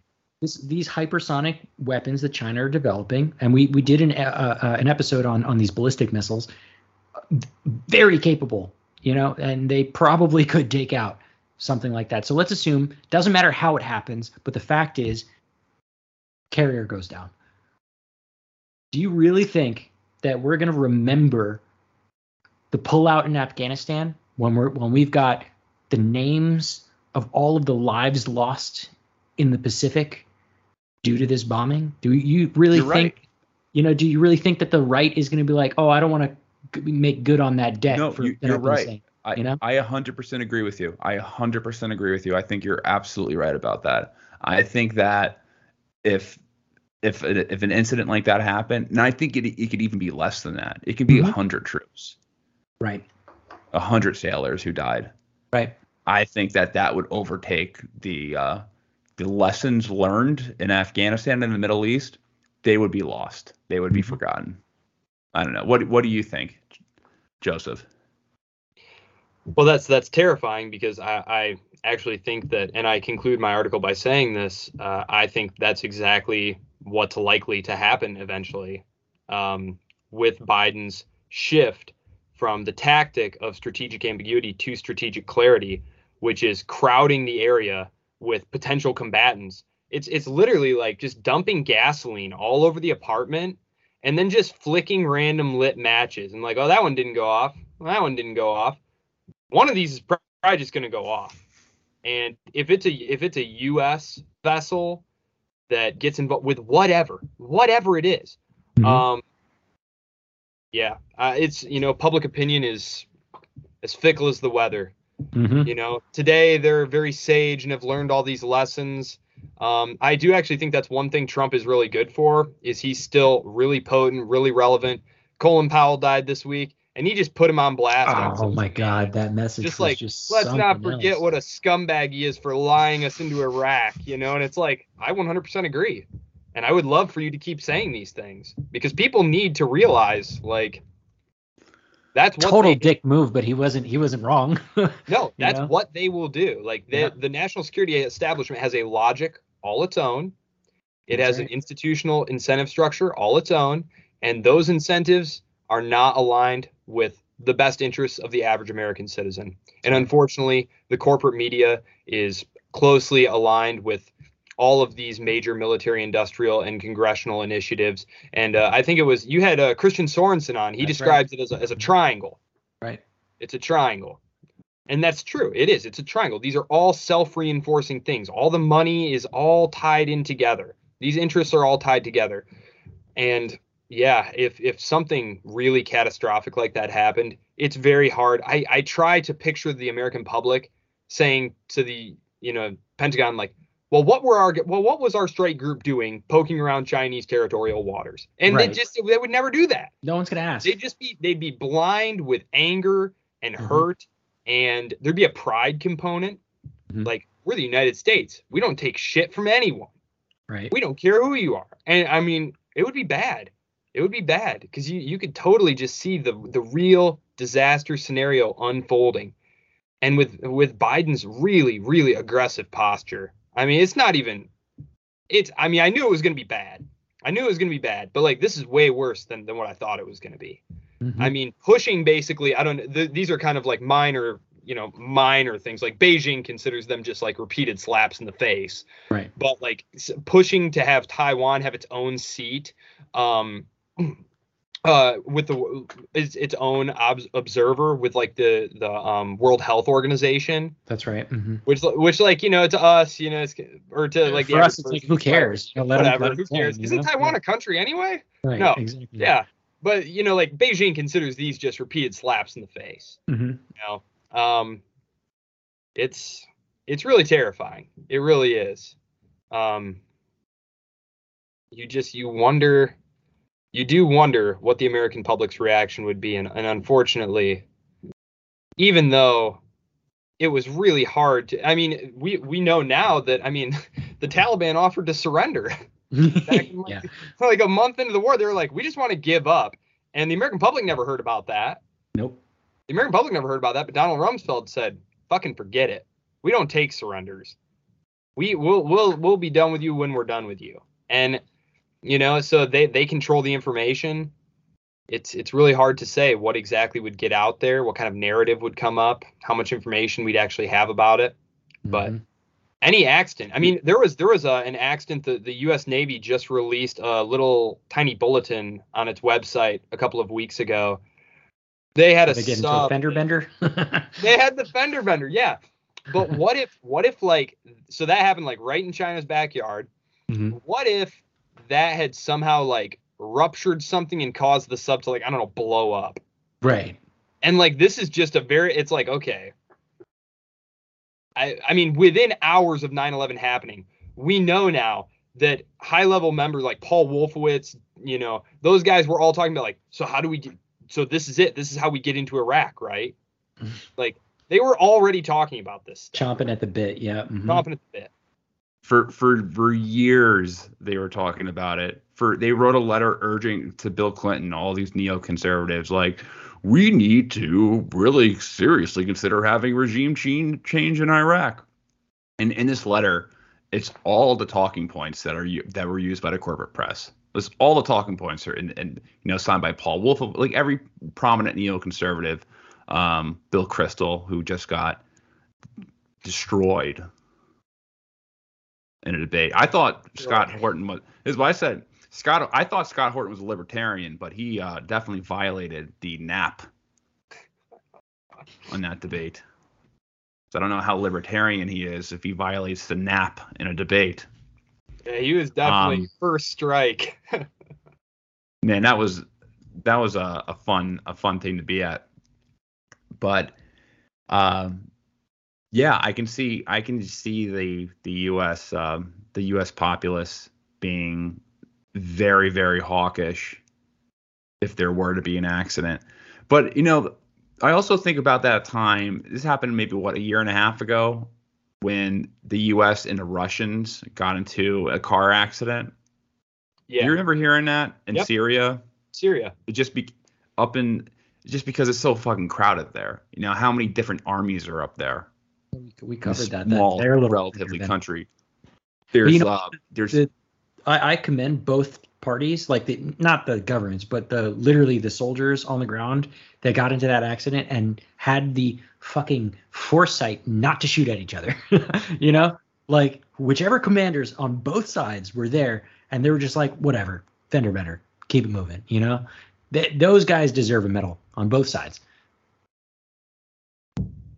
Yeah, they don't want to die over some stupid shit in Syria. Yeah. Like, I'm sure most of the guys in Syria are just like, what the fuck are we doing here? Defending Al-Qaeda? Is that what we're doing here? Oh, we're meat shields. We're here just to, you know, if we die, then that's a pretext to go to the war. Okay, that feels real great. That's what they are. The soldiers of Syria, that's exactly what their purpose is. If they die, then we have a pretext to go to war. And in Iraq as well. I mean, come on, man. What the fuck was that contractor who was killed after 3 weeks of being an American citizen? Not saying that his death isn't less tragic, but that's used as a pretext to kill a bunch of not the actual Hezbollah, but what's the Iraqi Hezbollah brand? Oh shit.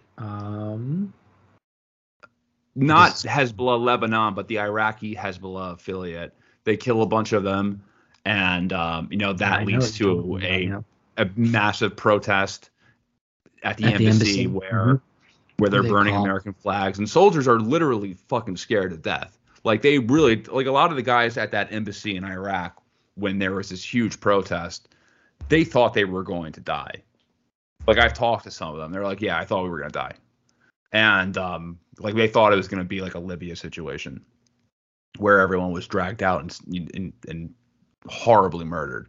However, Khatib Hezbollah, by the way. Khatib Hezbollah. So that was, I mean, that was a product of you know, an American citizen dying, and no one to this day, no one really knows what happened. Like, there's no clear-cut evidence that Khatib Hezbollah had anything to do with this guy's death.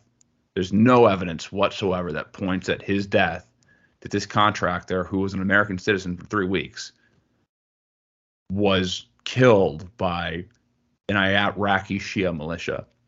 And they point there's that immediately that was a story.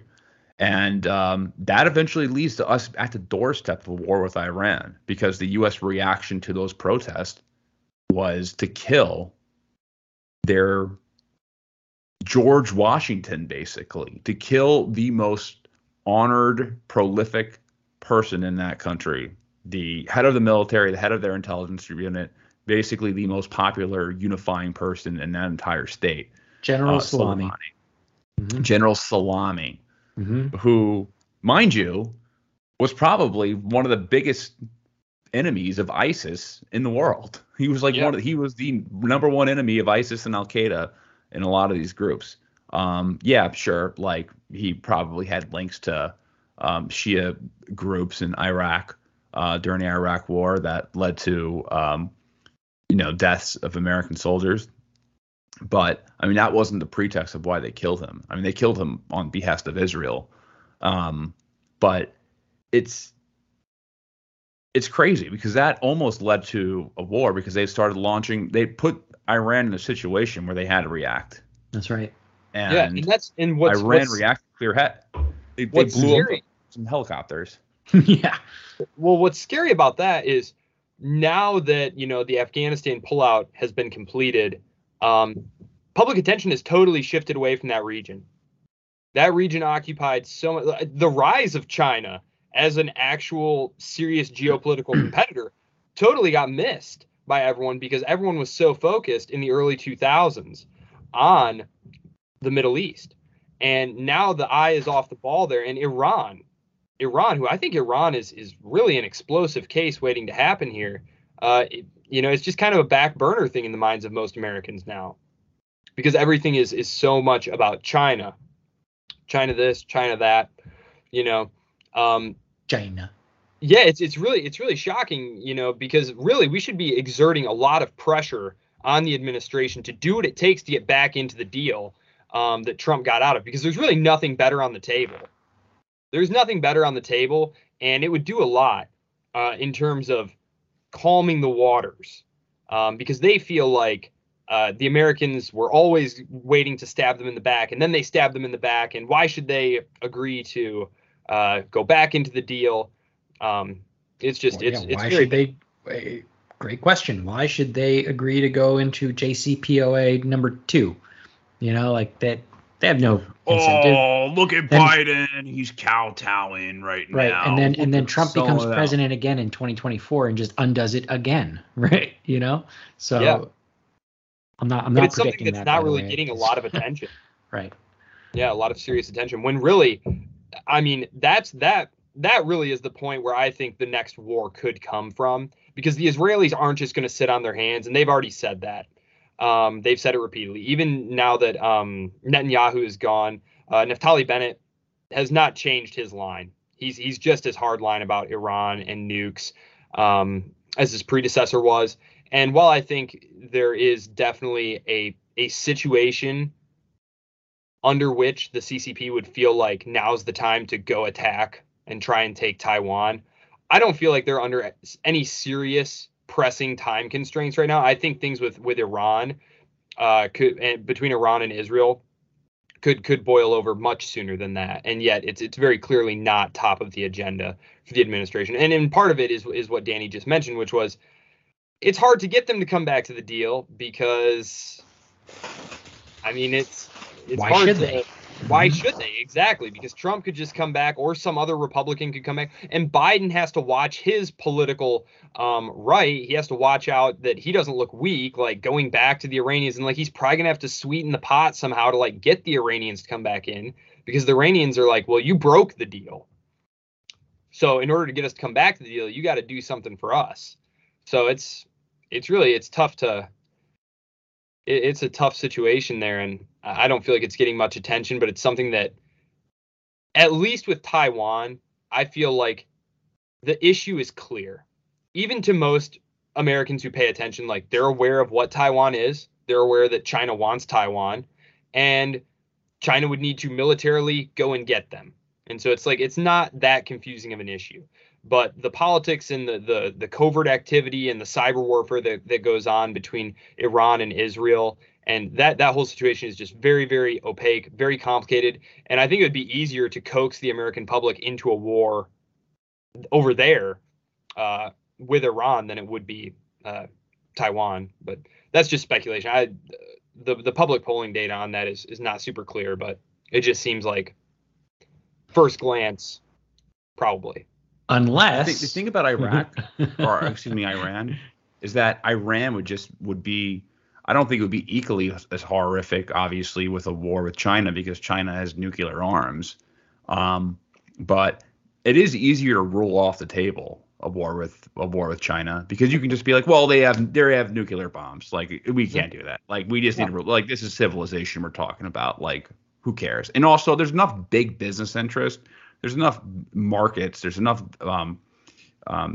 business interest that wants access to Chinese markets where, you know, they wouldn't be behind a war. I mean, yeah, the military industrial complex is very powerful. However, we're talking about the MIC versus the rest of big business.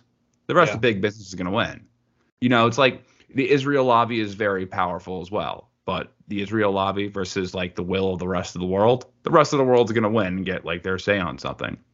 That's why the Iran deal happened in the first place, is because, you know, even though that the Israel lobby didn't want it, the rest of the world did, because the rest of the world wanted to have access to Iranian oil. And also to make sure they don't make bombs. That was also kind of important. And also to make sure they make bombs. But they also wanted the rest of the world wants a normal relationship with Iran, especially Asia. Mm-hmm. Because, I mean, they get the countries in the East they're importing the majority of their energy. Like Korea, Japan, China, Taiwan. Like, if you look at all the major importers of oil, it's like these thirsty countries in the East. They don't want to have a war with China, and neither really do European countries.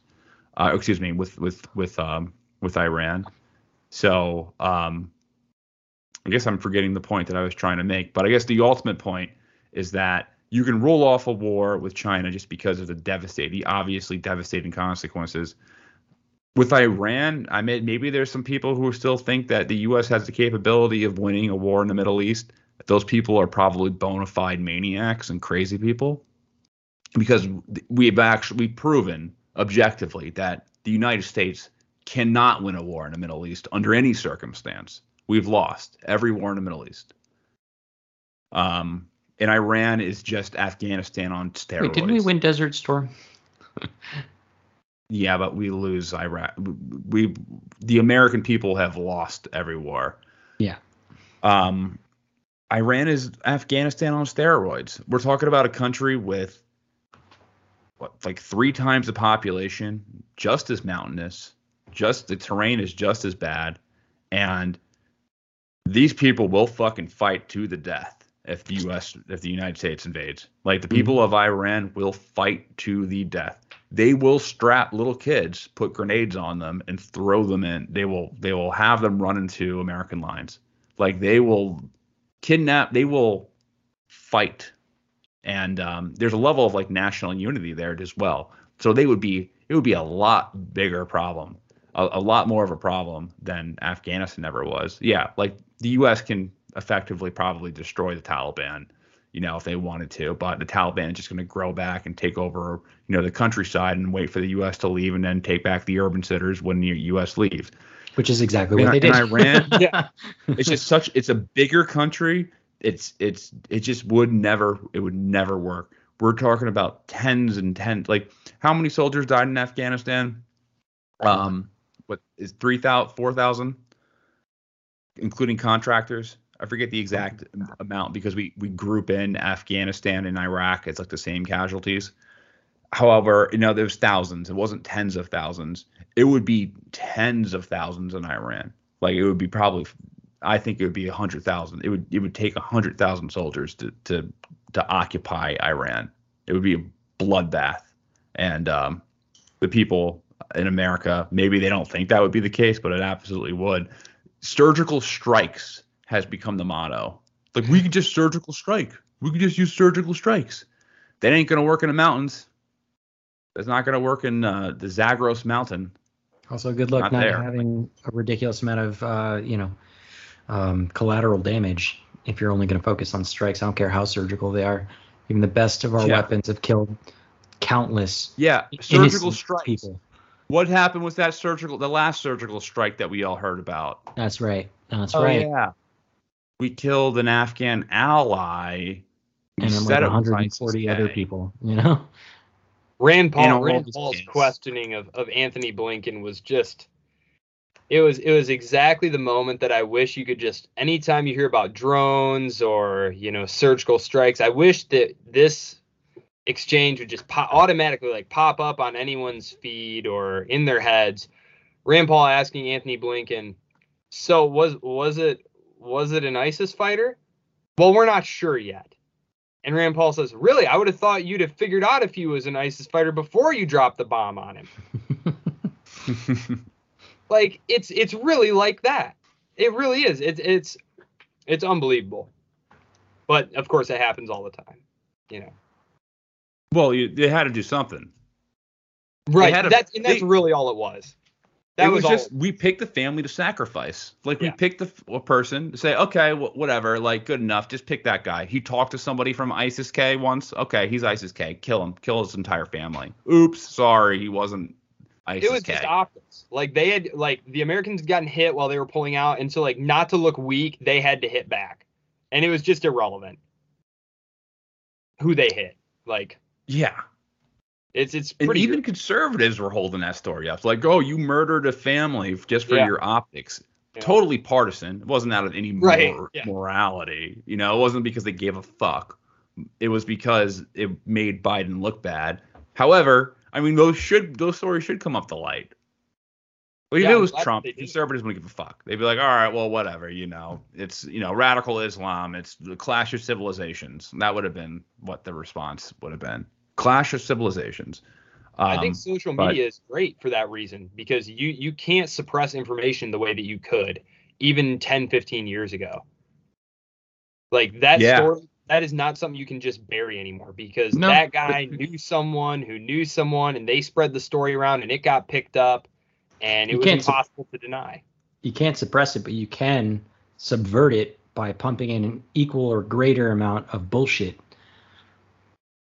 Yeah, you can definitely. Yeah, information warfare is definitely going to be very important, and I think that's one of the things that will be crucial in trying to weigh, because not everything China does is good, not everything China does is bad. It's an ordinary country, and so you really have to. And that's why I always take anything I read or hear about China with a grain of salt until I've had a chance to really look into it, because. China, on one hand, everyone always plays the clips of Xi Jinping talking about how China's so strong and don't even dare mess with us because we'll smash your heads into a wall of steel. But he's also said things like, we want to be leaders of global integration. We want to help the rest of the world reach the levels of development that China has been able to reach. But that stuff never gets played, right? You'll never hear that on the news. Right. Yeah. So, it's really a classic case of the Thucydides trap here. China is not asking for a lot at all. They want to be regionally dominant. What reasonable objection from the United States could you make without sounding like a total hypocrite? You dominate your hemisphere. Right. You interfere constantly. You treat everyone's backyard like it's your own. And China's just asking for a little area of influence. And a part of Taiwan is part of China. No one disputes that, except for a handful of countries that do recognize. It's 3 countries around the world acknowledge Taiwan as its own country, but it's I forget. There's one African country, one South American country. I didn't even bother to remember them because they were not major players. No offense to those countries, but you know that, I think. You yourselves know you're not major players. Yeah. So so. It's really a question for me of what is the harm of allowing China realistically, like, cut through all the propaganda and stuff. I was just, like I said, I was watching that 60 Minutes Australia the other night. One of their retired colonels who works in their military, like their own military industrial complex, doing intelligence work for an institution, he literally said that Taiwan, that's just the beginning of world domination. The Chinese campaign for world domination. It's like, wow, that is a big leap. And you didn't even bother filling in any of the spaces in between. China unifies itself. Next is world domination. Like, okay. But there's like ominous music in the background, and there's like spliced in, like, you know, soldiers marching in front of Xi Jinping and like fighters screaming overhead. And, you know, it's just meant to terrify people. Well, you know, I think the in price... World War II, there was, in World War II, there was, I guess there's propaganda that the Japanese had their own version of Mein Kampf that was all about like taking over all of the Pacific, and then eventually the the western coast of the United States. I forget what the document allegedly was called, but it was used in World War II propaganda when like talking about our war efforts. It's like, you know, the Japanese have a plan to island hop all the way over to California, and then they'll be at our doorsteps. You don't want it. Like, you know, they're talking about the plot of whatever that show is called, the Netflix show. Man in the High Castle. And they're talking about that. Yeah.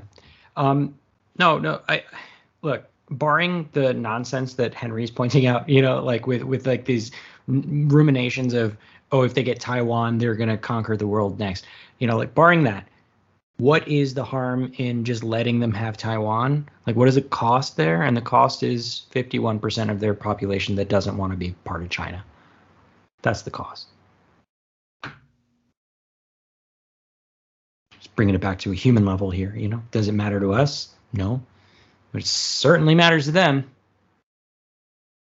The question is, how do we get that Chinese money, that China money? Like, how do we start spewing out China propaganda? I think that's where the real money is, like John Cena. Do you want to like pivot our podcast to be like a China talk piece? China mouthpiece. Yeah. You know how there's that show China Uncensored? Yeah, I love that show. Let's be the counter of China Uncensored. China censored. China is not censored. Let's set up that. Side the name show. of your show implies something that is not even true. Yeah. No, it's all right. Well, China's a good place. YouTube. Yeah, I do feel for the large portion of the Taiwanese who don't want to be ruled by the mainland, and certainly I wouldn't either. But that doesn't mean that I think that the U.S. has any case for interfering. Mm-hmm. I mean, it's an internal dispute, and if Taiwan is able to hold off the mainland, good for them. I certainly would be cheering for them, but I don't want anything to do with it. It has nothing to do with us at all.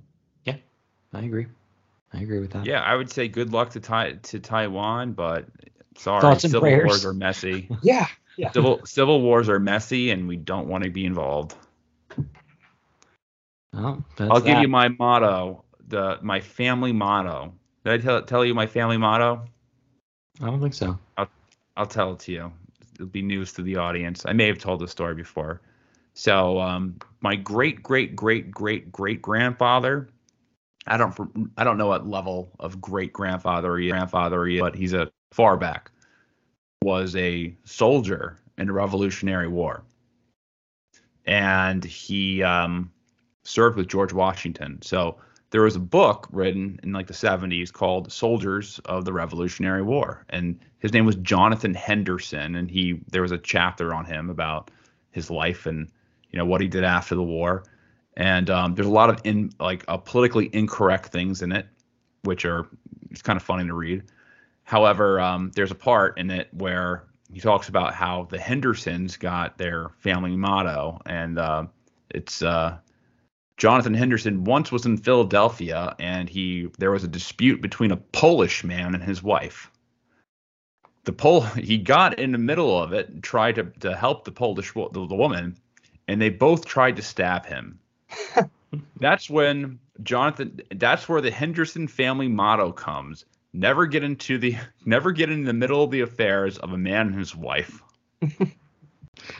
Who's This the is a man book and who's that the was wife? written a long time ago, but we found out this guy was like, related to me. So that's my family motto now.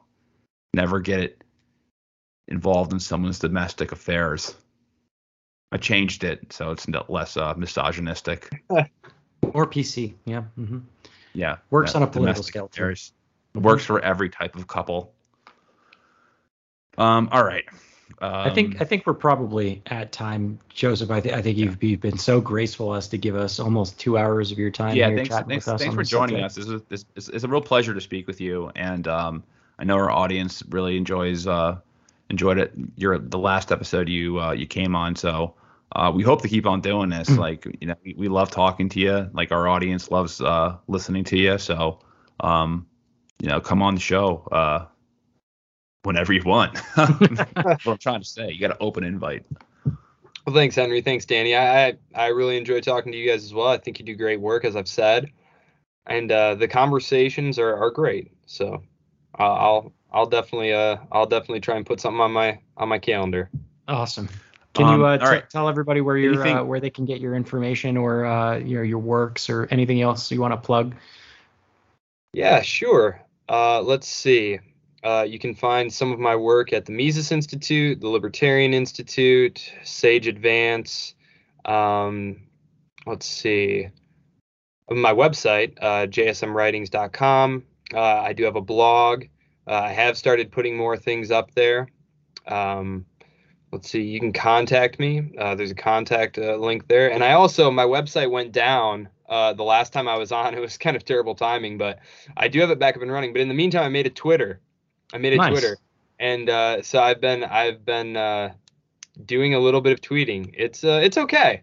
It's okay. We'll have to link that in the show notes then. Yeah, it's pretty cool. Awesome. Thanks. Yeah. All right. Thanks, everyone, for listening to another episode. If you want to support the show, you can rate and review the podcast if you're listening on Apple. And if you're not listening on Apple, then you can share it with a friend. You can also support us on Patreon, where we have a nice community going on. So join us in our commune. Anything else, Danny?